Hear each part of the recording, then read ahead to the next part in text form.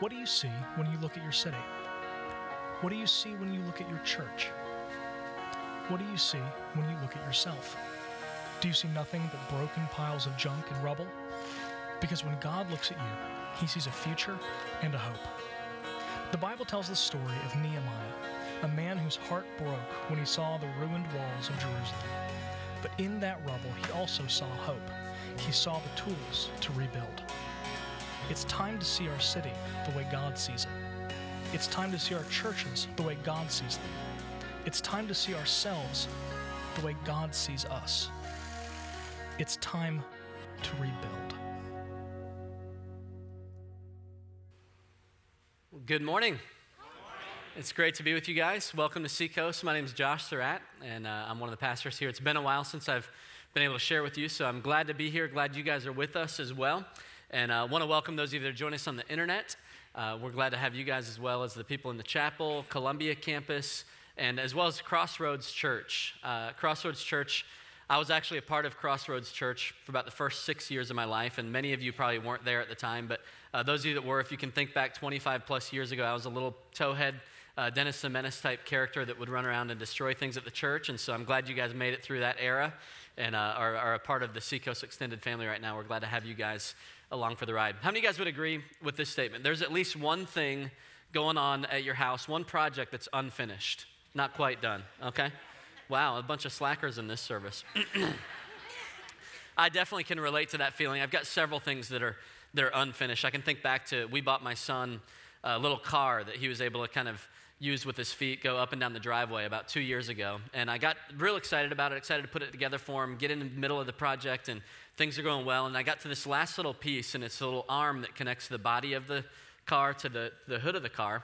And it didn't quite fit right, and I couldn't quite get it in, and so I thought, well, I'll get a different tool, and I just got distracted, never got back to it. To this day, sometimes he gets in this car, neighbors look at us kind of funny because it's not finished, but he tries to ride around in it. I'm famous for books. Like, I will start a book, I'll get real excited about this book, I want to learn a new concept, and I'll get into it, I'll read the first couple of chapters, and then I'll get distracted, and I'll kind of leave it on a table, never end up finishing. It's kind of like a Carolina Gamecocks drive yesterday against Florida. Sorry about that. I had to go there just a little bit. As a Clemson fan, I can relate. We experienced many of those as well, but just not yesterday. But most of us can relate, right, to having something unfinished, some kind of a project. And most of the time, we get distracted, we don't focus, and it's not a big deal. I mean, it affects ourselves, maybe it affects our kids a little bit, maybe some people close to us, but usually it's not the end of the world. Well, we're studying the book of Nehemiah, and Nehemiah was in the middle of a project that he had got going, and if he didn't finish it, if he became distracted and wasn't able to finish this project, it would have been a really big deal, not only for himself, but for the entire nation of Israel. In fact, if Nehemiah didn't complete the job that he started, there would have been several people that probably would have been discouraged. They kind of had their hopes up, got excited about this new wall and this new security of their city, and it wouldn't have happened. Some would have been in despair. I mean, they would have lost hope. They had placed their hope in Nehemiah to get this job done, to make it happen. And if he would have failed them, then their hopes would have been dashed. They may have had a hard time trusting future leaders. And in fact, for Nehemiah, if he doesn't finish this job, some people would probably lose their life. Some people would probably die because his job was not only just rebuilding a wall, but it was reclaiming the security of a land, and reclaiming land that had been taken away from Israel. So it was a pretty big deal that he needed to finish. I believe that there are many of us that are here today, that there's at least one or two things going on in our lives, projects that God has given us, that the stakes are really high on, that if we don't finish them, then it could be big trouble. Some of us have kids in the home. I know I do. I've got a 5-year-old and a 3-year-old. And I've been reminded daily the fact that these kids, raising them to become Christ followers, raising them in a healthy, loving home is a project that God has given me. And if I get distracted on that, if I fail them in that, then it will have devastating consequences for my kids. And this today, in our culture, I know there are many evidences of kids who had parents that just got distracted, lost focus on what God had called them to do, and it's had consequences in their lives. There are probably many of you maybe you've started a business or you've got a project going on at work or you're in the middle of something at work and it's a pretty big deal and you may be at the place where you're bored right now with it or maybe you're kind of getting distracted. You're thinking about other ideas. And if you drop the ball or if you take your eye off of completing what God's called you to do, it could have devastating consequences financially for your business, for your coworkers. It could have consequences just for the example that you are to people that you love. And you may or may not relate to those examples, but every single one of us that's in this place has been designed with a purpose. God has gifted us in certain ways, and he's designed us intentionally to accomplish a purpose in our lives. And each and every one of us has been called to complete that task. Paul says that we're called to finish the race. And if we drop the ball on carrying the mission that God's given to us, it will have consequences. There may be people that are watching you, in your family or friends or loved ones, that God has strategically placed you in their lives for a season. Maybe it's to be an encouragement to that person, or maybe it's to be a light to that person, to show them the glory of God and show them what living for Christ really looks like. And if we drop the ball in our relationship with God and carrying out our mission, the consequences could be devastating for other people. I don't know where you are or what position you're placed in, but I really believe that every single one of us has unfinished business, and at the least, it's just continuing our walk with the Lord, and the stakes are high. Well, we're going to study Nehemiah today. We're in chapter 6, so if you have your Bibles, you can turn there to Nehemiah chapter 6. And the good news for Nehemiah is that he does finish the job. In fact, let's look at the Nehemiah 6, verse 15, and then we're going to backtrack from there. Here's the culmination of Nehemiah's life. I mean, this is probably the biggest project that he's ever had in his life. And here's what he says. He's writing this. Says in verse 15, so on October 2nd, the wall was finished. I don't know about you, but I would have liked a little bit more detail there. I mean, this is the biggest thing of your life, and that's all you have to say about it. The wall was finished. You can tell a dude wrote that, can't you? I mean, if a woman had written that, it would have read a little bit differently. It would have said something about, it was a beautiful day on October 2nd, and the team worked really well together, and they were so gifted, and it was an awesome celebration. I didn't really love the colors that they chose, but it's okay. It's not my deal. And there was a ribbon cutting ceremony, and there was a great party afterwards. The Jamesons brought a casserole again. Predictable. But they would have gone on and given us some detail, right? I mean, I'm not hating. I'm just telling the truth. This is a dude. I mean, think about it. I'm in a season of life where a lot of my friends and family are having babies. And if you ask a woman about the baby that was born, you get all the details.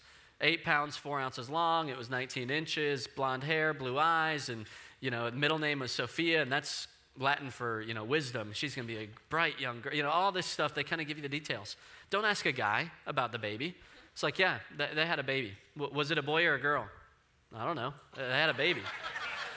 Right? I mean, it doesn't really matter at that stage in their life. We'll figure out their name and stuff later on. It's just how it works. And that's what Nehemiah says. He says, yeah, we finished the wall. And he kind of moves on. He says it took 52 days to build it. That's pretty incredible. It took Nehemiah less time to build the wall than it's going to take us to talk about him building the wall. We've been in this series now for 6 weeks, and we're about at the time where he finished this job, but he got it done. So how does he do it? As we kind of look back and study this story, we're going to find that the way that he does it is he has this way of remaining focused and staying focused on the project in spite of a lot of different obstacles that the enemy throws against him. So we're going to study it, and doing it, we're going to look at 3 different focus busters that will kind of sidetrack us from completing any project that's going on in our life. So let's dive in. First thing, if we're going to get the job done, if we're going to finish well, we need to stay focused in spite of distractions. Stay focused in spite of distractions. Look at Nehemiah 6, verse 1 through 4. It says, Sanballat, Tobiah, Geshem the Arab, and the rest of our enemies, and you guys remember those names. These people have shown up already in this book. They're people that had an agenda to sidetrack Nehemiah. So these guys found out that I had finished rebuilding the wall and that no gaps remained, though we had not yet set up the doors and the gates. So Sanballat and Geshem sent a message asking me to meet them at one of the villages in the plain of Ono. What do you think tipped him off that he shouldn't go, right? The plain of Oh no, don't. That wasn't funny in any service up to this point. Still trying. So he goes on. But I realized that they were plotting to harm me. So I replied by sending this message to them. I am engaged in a great work, so I can't come. Why should I stop working to come and meet with you? 4 times they sent the same message, and each time I gave them the same reply. So you kind of get the picture. They're close. I mean, the end is near. He's about to finish this project. And all of a sudden, he gets these messages from these guys to come meet with him. And the town of Ono, the village of Ono, is actually like a beachfront property. So it's actually a pretty nice place. And they say, hey, come talk to us. We just want to chat. And I was thinking about it. If it were written today, Nehemiah would have been on the wall, been finishing the project, and it would say, and then Sanballat texted him, right? And Tobiah left him a voicemail, and then somebody else sent him a Facebook message, and then somebody else dinged him on Twitter, and then his Words with Friend app went off, and he had to kind of take care of that, and then, the game was on, big game, Joe wanted to watch it with him. All these things kind of seep in to distract him from doing his job. Would you guys agree it's easy to get distracted these days? I mean, I love technology, but technology can be a distraction in our lives. I mean, I'm a huge fan. You can tell I preach with my iPad, and I think technology has done so much. I think it's really cool that right now, as we kind of have this conversation together in this room, that there are others that are joining us via campuses through technology. There are others that are joining us on the internet. Over 1,000 people this weekend will watch us with us on the internet, and it's really cool. Last weekend, we had a woman that was watching on her computer, and Greg led us into a spontaneous baptism.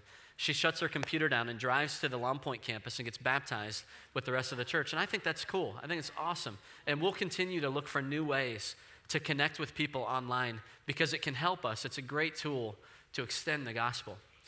And while it's a great tool, though, I think in some ways technology has almost started to change us, change who we are. I mean, who would have thought that 10 years ago, the first thing that you would touch when you woke up in the morning would be what? Your cell phone. Right? I mean, pick it up and, whether that's your alarm clock. And then I know I love to use my phone. I love to read the Bible first thing in the morning, and a lot of times I'll read it on my Bible app on my phone. But it's amazing how you open that thing up, and there may be a couple notifications, or you want to check out and see what the final score was. And I find myself getting distracted from doing what I was intending to do in the first place. Or who would have thought that we would be sitting through dinner and you couldn't get through a dinner conversation without the kids playing Angry Birds on their phone, or without mom checking her Facebook, or dad checking the school. All these things that distract us. And technology is a great slave, but it's a terrible master. It's a terrible master. And in some ways in our culture today, we've become mastered by technology.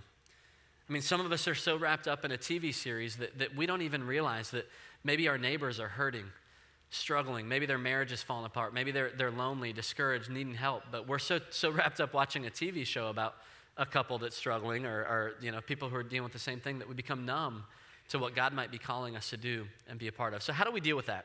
I mean, obviously, I'm not suggesting that we just get rid of it altogether. It's a great tool. But how do we deal? A couple of ideas. First one is this: periodically turn it off. Periodically learn how to turn it off, whether that's a technology distraction or whether that's whatever it might be, distractions that get in our way. We have to learn to periodically turn it off. Look at Luke 5:16. It says, but Jesus often withdrew to lonely places and prayed. He often withdrew to lonely places and prayed. Why did Jesus need to get away?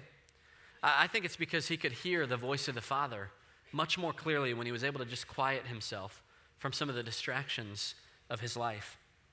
This is why we do a fast every year at the beginning of the year, a 21-day fast. If you're a part of Seacoast, it's going to happen again in January. And part of that is fasting food, but a lot of people will fast some sort of media or some sort of distraction just so that they can hear from God a little bit more clearly.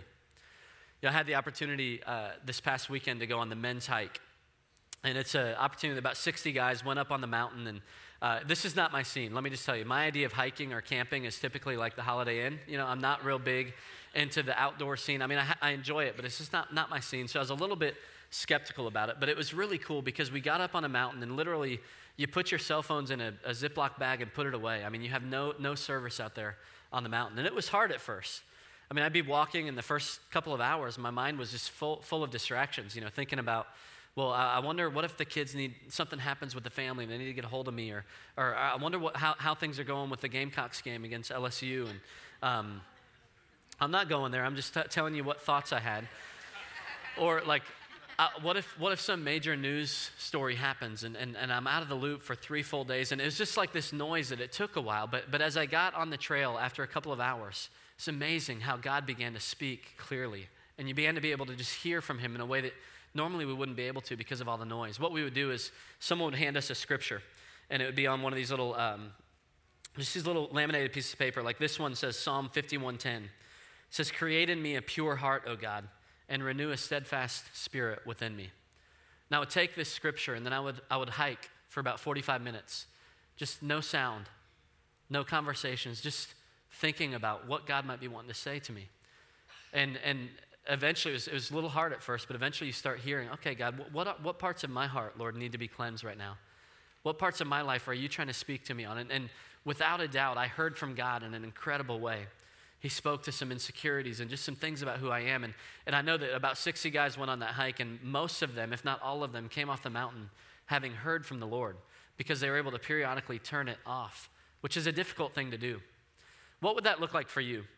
To just periodically turn it off, to quiet yourself. Maybe it's going to the beach, leaving the phone at home. For you, maybe you live near a mountain and it's just getting up on the mountains and just being in the wilderness, being in God's creation where you can maybe hear him a little bit more clearly. I know my wife and I have started doing paddle boarding lately, and it's just a great opportunity to get on a board, get out in the river, and it's just quiet, it's peaceful. You can kind of hear from the Lord. I just encourage you to look for ways where we can periodically turn off the noise. Second thing that we can do to eliminate distraction. Remember, these distractions are trying to sidetrack us from really accomplishing all that God's got for us, is to create sacred spaces. Create sacred spaces. Going to the wilderness is kind of like a cleanse. It's good to do every now and then, but within the rhythm of our life, we've got to learn how to create some sacred spaces. Look at Mark 9:30. It says, leaving that region, they traveled through Galilee. Jesus didn't want anyone to know he was there. You know, Jesus, we know he was okay with distractions, right? A lot of his ministry happened in what would seem like interruptions or distractions. But he also had the value of creating some sacred spaces, of taking the disciples another direction so no one would know, so that he could just invest in them, pour into them, and take some time to really listen to their hearts. And I wonder what it would look like for us to create some sacred spaces. One idea would be a Sabbath. You know, sacred literally means to set apart for worship. And God calls each of us to have a Sabbath in our lives, which is one day where we don't work. We don't get too occupied with stuff that needs to be done around the house, but we just take a day and set it apart for the Lord. Spend time with him, spend time with our families, create a sacred space. I wonder what it would look like if the dinner table in our homes here at Seacoast and at Crossroads was a sacred place. Where we just said, you know what, for this 30 minutes or for this hour, we're just not going to bring the cell phone. We're not going to be distracted. We're going to take some time to listen to the hearts of our kids. And I know when I do that, and I struggle with this, this is, not a me pointing at you. This isn't all of us are in this thing. It's just hard to figure out. But I know that when I take some time to quiet myself from the distractions, oftentimes I'll get a picture into what's going on in the heart of one of my kids or into the heart of my wife that I wouldn't have heard because I was just so sidetracked with other things, trying to multitask. You can't really multitask raising your kids or multitask loving a significant other. So we need to learn to create some sacred spaces. Maybe it's on the way to work. You just turn the radio off and go, God, would you just speak to me today? Would you maybe just help me to be aware of what you're trying to do and accomplish through me, Lord? Help me be aware if you bring somebody into my life where you're calling me to invest in them or whatever it is, but just to create some sacred space. The truth is, the best way not to be distracted is by being attracted to the things that are on the heart of God. To be attracted to the things that are on the heart of God. Let me let you in a secret, because that can feel kind of difficult. How do I know what's on God's heart? If you have kids in your home, it's on God's heart that they would grow up to love him. And so that should be a pretty big deal in your life as well. If you're married, it's on God's heart, if you're a man, that you would love your wife as Christ loved the church, laying down your life, laying down your intentions for her. If you're a woman, it's on God's heart that you would learn how to love and respect your husband and build him up and be an encourager for that guy. And so if we become attracted to those things, if you're a friend, it's on God's heart that you would encourage. Maybe you have a roommate, maybe you live near somebody, maybe you work with somebody who is discouraged or hurting or maybe doesn't know the Lord. It's on God's heart that you would be a light for those people, that you would be a voice of hope to people who have no hope. So we have to learn how to be attracted to those things that are on God's heart that'll help us to minimize the distractions. I remember Nehemiah's reply when they tried to distract him. He says, I am engaged in a great work. I can't come. You're engaged in a great work as well. But we've got to allow God to show us where those opportunities are so that we can eliminate distractions. All right, I'm bored with the distraction one. Let's move on. I told you I struggle with that one. But let's move on. Second thing we can do, if we're going to finish well, if we're going to really accomplish everything God has for us, we've got to be willing to keep working in spite of discouragement. Keep working in spite of discouragement. If the enemy can't get us with distraction, he'll definitely resort to discouragement. Let's go back to Nehemiah. Verse 5 it says, the fifth time, Sanballat's servant came with an open letter in his hand, and this is what it said. What does that mean, open letter? Open letter would be an unsealed letter. If it was sealed, it would be private. It would be just for Nehemiah. It would almost be like sending a private Facebook message. An open letter would be like him posting on his wall so anyone can see it. So this is what Sanballat's sending it out. This guy, I imagine he's walking, it's open. People go, hey, what's in that letter? Let me show you. This is what it says. It's about Nehemiah. And so here's what it says. There's a rumor among the surrounding nations, and Geshem tells me it's true, that you and the Jews are planning to rebel, and that's why you're building the wall. According to his reports, you plan to be their king. He also reports that you've anointed prophets in Jerusalem to proclaim about you. Look, there's a king in Judah. You can be very sure that this report is going to get back to the king, Nehemiah. So I suggest that you come and talk it over with me. So Nehemiah replies, there's no truth in any part of your story. You're making the whole thing up.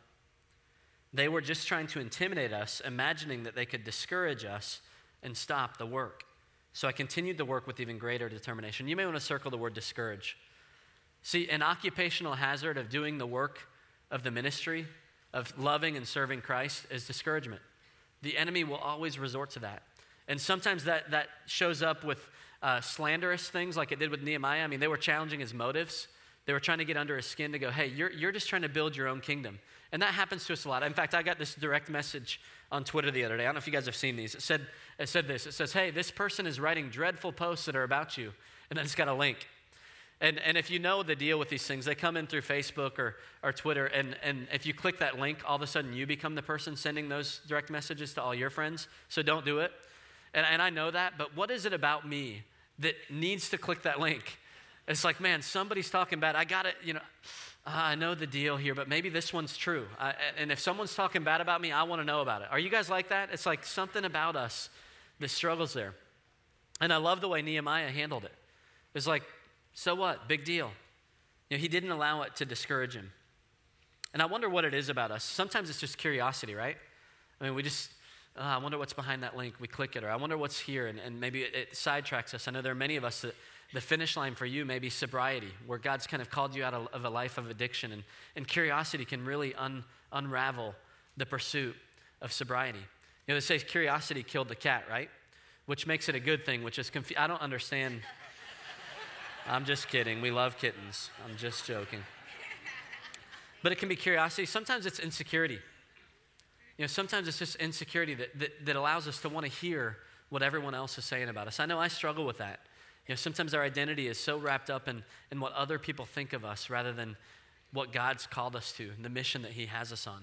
And so because of our insecurity, we'll pursue some of these things. Sometimes it's a lack of clarity on our mission.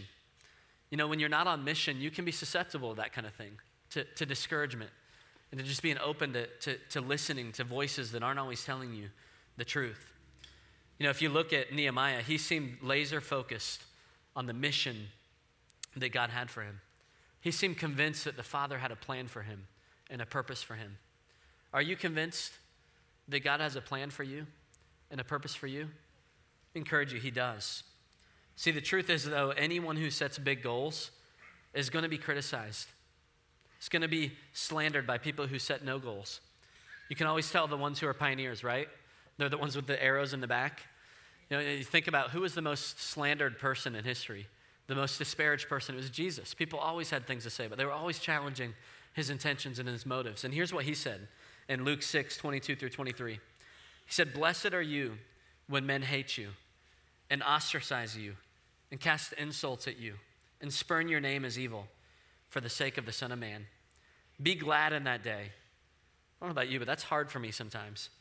He says, leap for joy. Why? Because your reward is great in heaven. For in the same way that their fathers used to treat the prophets, or in that same way their fathers used to treat the prophets. See, if we're going to do anything significant with our lives, we've got to learn to develop thick skin as Christ followers.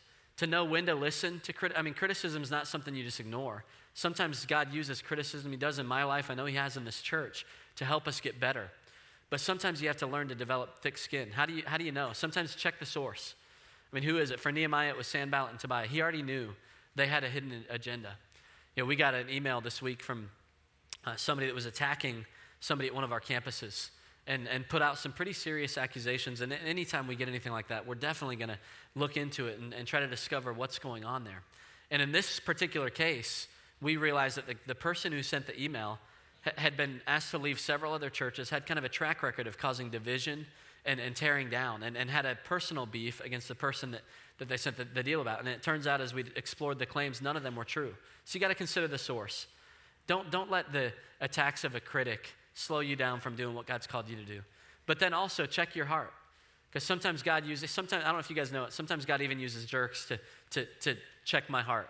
And so it may be coming from a poor place, but that doesn't mean I can't learn from it and I can't grow from it. So go, Lord, are you trying to show me something in this? Are you trying to show something to me? And maybe you ask a loved one. Say, hey, could you help me check this? Help me make sure. But discouragement, it's an occupational hazard for any of us who are Christ followers. And some of you, it may be disparagement, but for some of you, it may be this voice in your head that tells you, you can't do it. You're not good enough. You don't have what it takes.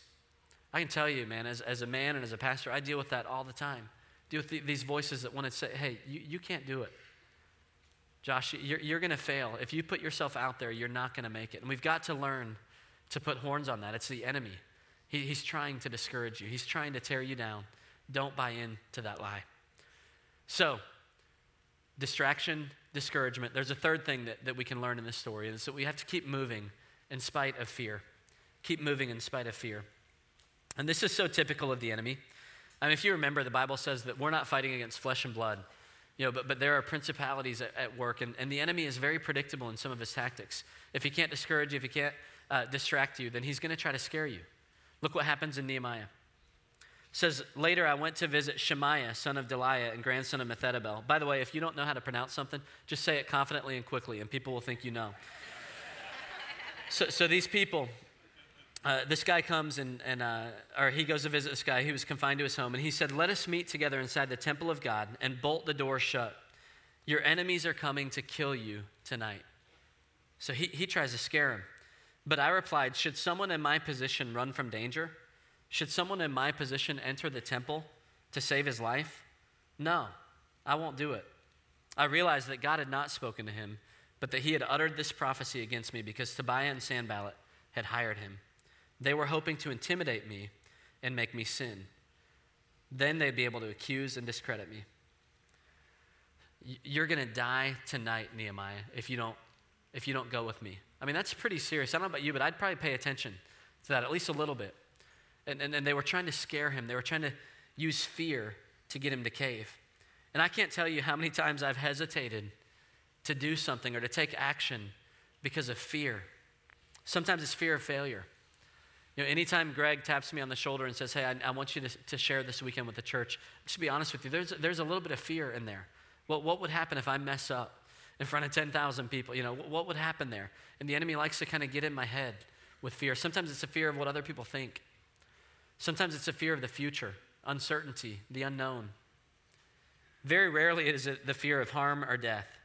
But occasionally even that'll happen. I remember when God began to call Lisa into fighting human trafficking with the A21 campaign, and we met down with an agent who worked with the government just to kind of find out more about what was going on with trafficking. And he said, hey, before we get into any of this, I just want you to know what you're getting into. These people are the most dangerous people on the planet.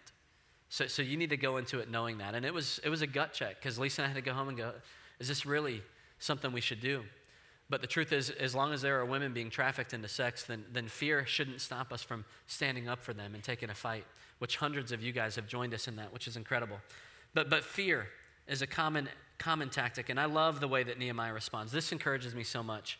Look at what he says in the Message version. Verse 11, he says, why would a man like me run for cover? Why would a man like me run for cover? See, he knew what kind of man he was. If you're a Christ follower, let me remind you what kind of man or woman you are. See, we carry a DNA, we carry a heritage. We're part of a family, and it informs us of what kind of men and women we are. And here's what it says in Hebrews. It says, now we do not belong to those who turn back and are destroyed, but to those who have faith and are saved. One version of that in Hebrew, it says, we are not of those who shrink back. We are not of those who cower back in spite of fear. We're warriors. We're people who will fight, who will take a stand when God calls us to, who will be courageous and walk through that fear. I think about Jesus. The Bible says that we carry the Spirit of Christ, the Holy Spirit. The same power that was at work in Jesus is at work in our lives. And Jesus is a man who definitely dealt with distractions, and he definitely dealt with discouragement, but he also dealt with fear. I had the chance to go to Israel this past year, and it was an incredible trip. I'd encourage you guys, if that's on your heart, that you take action on that and do it. But one of the most powerful moments for me is we were in the Mount of Olives. We were standing in what they believe is the Garden of Gethsemane.